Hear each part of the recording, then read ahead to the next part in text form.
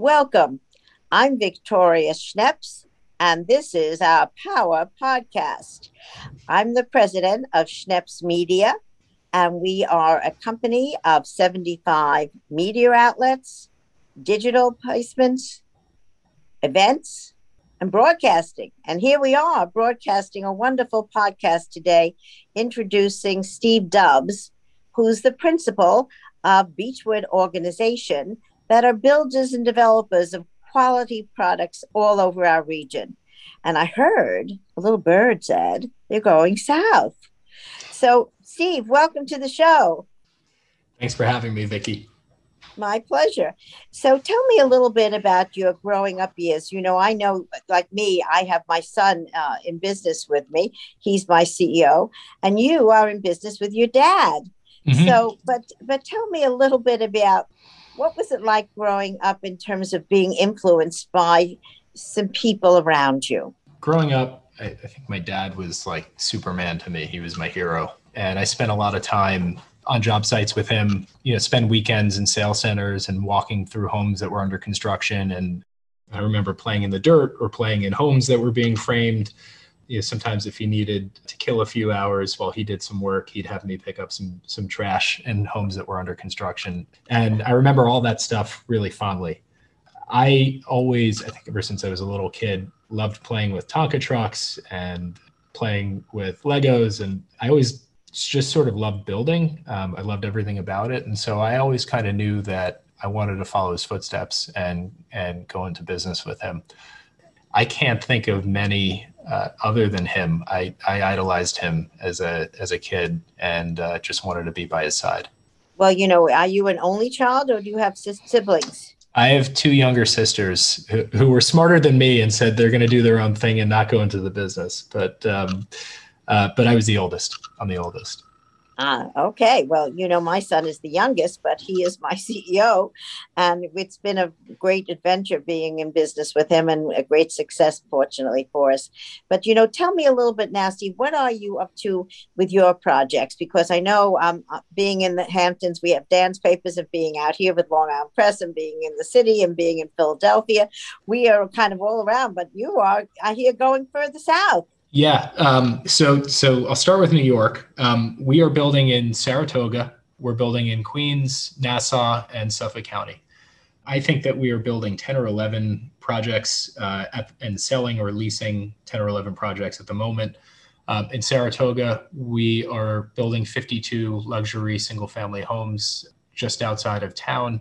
We're working on a really exciting hotel and rental apartment project.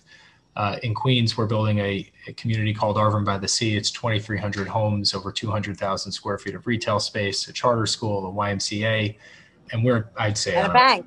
And a bank, yeah, part of the retail space. It's a beautiful property. It is. It's on 120 acres on the Rockaway Peninsula, right on the Atlantic Ocean, and we've been building there since the early 2000s, and it's really helped to revitalize the neighborhood. And it's been fun for us as we've been building and selling and renting to, really see the area, the neighborhood around us improve, in part as a result of what we're doing there. You've lifted it up. You've lifted up that community, and people copycat are, because of what you've done, you've given other people the inspiration and motivation to improve their property. So it's very exciting. Is Jerry still with you? Jerry is still with us. Yeah, he's still fighting the good fight down there. Yeah, and we're proud of it because when we started that development 20 years ago, it straddles two census tracts, and they were two of the worst census tracts in the city from the point of view of having the highest crime rates, some of the highest poverty rates in the city, and the highest drug use rates. And after just 10 years building down there, the project, by virtue of who it brought in, the homes we sold and everything, lifted both census tracts above the poverty level. And so gentrification sometimes gets a bad connotation, but I don't think that's the case, because for residents around the Arvin by the Sea development, it means jobs, it means more opportunities, and it means an improved quality of life.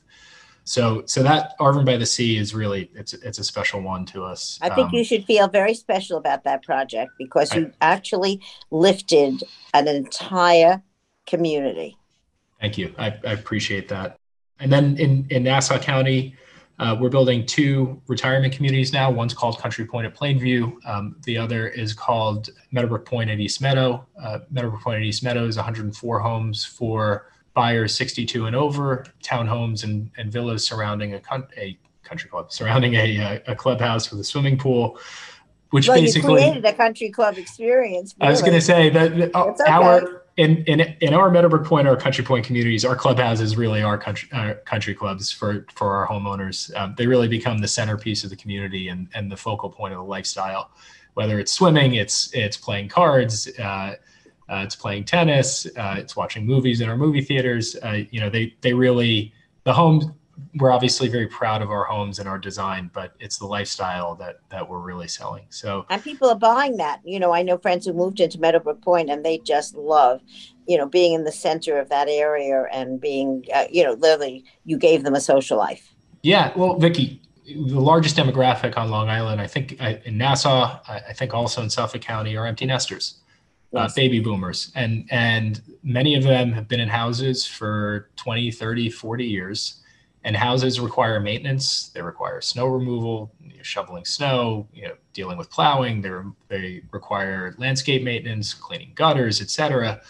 And a lot of baby boomers and empty nesters, they don't want to deal with that anymore. And so what you get in a Beechwood community, in a 55 and over community, is turnkey living. So somebody else takes care of the landscaping, the snow removal, the garbage removal, et cetera. So you get to focus more on enjoying yourself and worrying less about maintaining a house. And for a lot of our buyers, it's a maintenance trade up in terms of cost. Real estate taxes on Long Island are really, really expensive.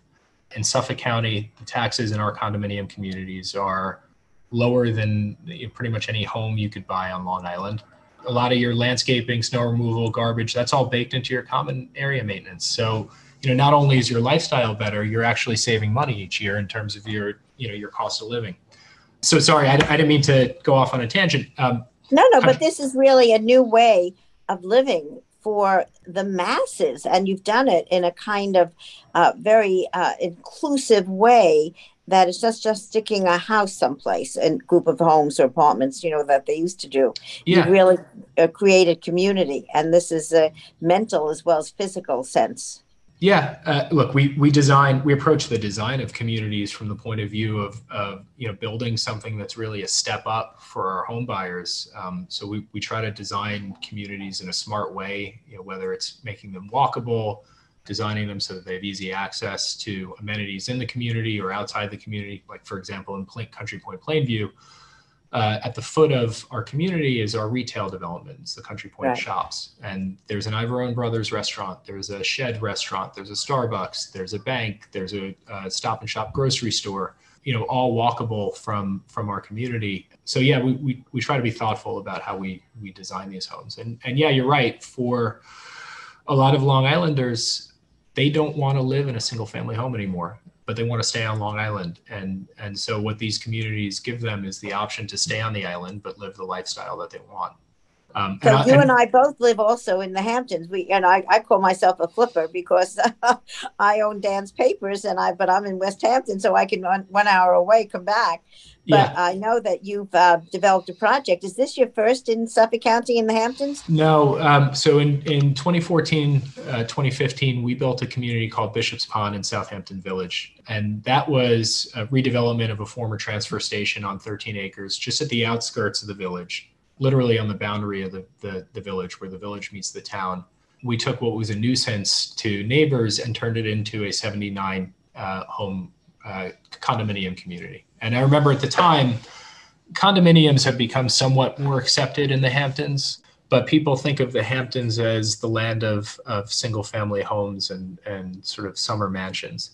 And with our experience being in the business of building lifestyle condo communities on Long Island, we knew that there would be people who wanted to live in the Hamptons, but wanted the low maintenance lifestyle that you get from a condominium community. And so a lot of people told us it wouldn't be successful, that we would fall on our faces. And in fact, we sold out 79 homes in basically 2 summers. Wow. And that really proved the point that there is demand for low maintenance condo living in the Hamptons. And so when the Latch opportunity came along a couple years later, we really jumped on it, because the Latch is half a block from the village, from the shops in Southampton Village. It's a quiet, heavily treed site. It's beautiful. And we just thought, this is perfect. This makes sense. This is a great transition from the retail of the village to the single family homes that you find on Hill Street. And so the Latches are our second condominium community in the Hamptons, but it's I hope it's not the last. I hope it's not the last too. Those opportunities are few and far between. And, one of the tasks that we always have in building a community is convincing the surrounding neighborhood that this is appropriate. And that's not easy to do in the Hamptons, but we've got our eye out for another one. We'll talk. Yep. But I think, one of the things I know about you and your family is also you give back. Talk a little bit about the way you are involved in some of these causes in the communities you serve. So I'll brag about my dad for a second, just because I'm so proud of what he's done. But he's on the board of the Belmont Child Care Association. And what the Belmont Child Care Association does is they build daycare centers for the children of backstretch workers at New York's thoroughbred racetracks. The first one they built was called Anna House. It's on the Belmont racetrack property. And so backstretch workers, for anybody who isn't familiar with the thoroughbred horse racing industry, they're the people who muck the stalls, who take care of the horses, clean the barns, et cetera, at New York's racetracks. And there are hundreds and hundreds of backstretch workers. And they tend to be recent immigrants to the country. And before the child care center was built, these people would have to leave their children in their cars all day. And most of the time they get to work at 4:30, 5 o'clock in the morning, and they work for a couple of hours. And these poor children were being left in cars while their parents were working. And so when they would enter the public school system, a lot of backstretch workers, Spanish speaking, don't speak English. So the children are English second language. When these children would get to kindergarten in the public school system, they'd be at a disadvantage because they didn't speak English. And so what the Belmont Child Care Association does by virtue of Anna House is they take care of these children so they don't have to be in cars for hours at a time. They teach them English as a primary mission, but also provide typical daycare services so that when these children enter the public school system, they enter it on par with their English speaking peers. Wow. So Belmont Child Care, the Anna House at Belmont is fantastic. There's like no better thing than going to graduation day and seeing these kids graduate each spring before they go to school. It's great to see the parents show up. They're so proud of their children. It is. Well, Belmont is on fire. They're putting that UBS Stadium right in the heart of the parking lot. Yeah, no, it's creating another world there. It's great. I think it'll be good for the track too, because you'll have synergies between the stadium, people visiting the stadium, and people just rediscovering horse racing, or maybe discovering horse racing for the first time. So I think that's going to be great. And the Child Care Association just built another daycare center up in Saratoga, which is where they race horses in the summer. Oh, that's what brings you to Saratoga. Called Is that Faith how it House. happened? Yep. And so that daycare center is called Faith's House, named after my grandmother. And so I am most proud of that. I personally am on the board of the Long Island Children's Museum, which also provides STEM programming to English second language children. And that's the part of the Children's Museum that I am most proud of.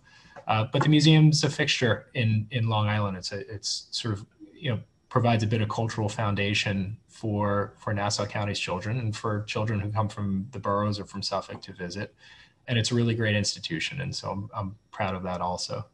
Well, I think, I know that we have knowledge of you and your dad receiving multiple awards for your givebacks, for your achievements from the builders associations around the region.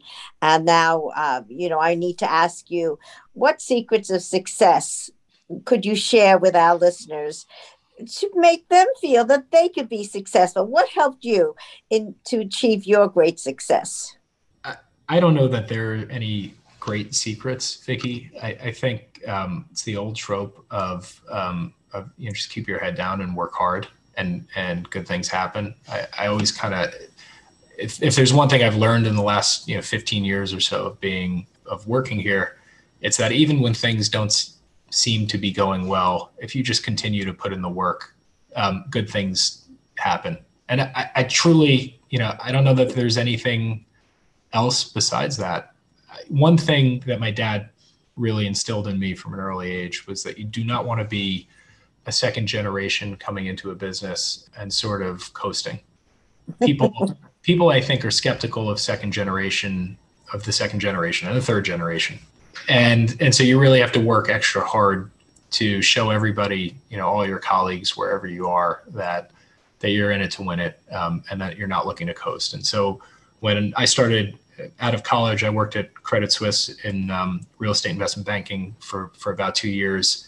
And then the world fell apart, and I was let go, and I came to work at Beechwood the next day. And I had always planned to end up at Beechwood, not quite that quickly, but for the first couple of years, I made sure I was first in the office and last to leave every day, because it was important for me to earn the respect of everybody who I worked with at Beechwood.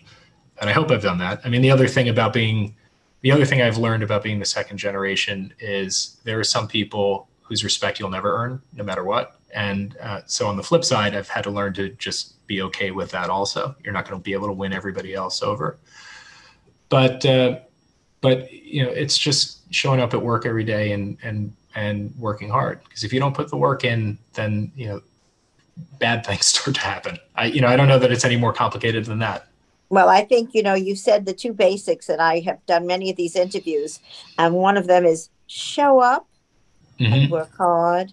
So yeah. Steve Dubbs, thank you. The principal of Beechwood Organization, joining us on this wonderful Power Podcast to share his experience in business, share his ideas on how to be successful.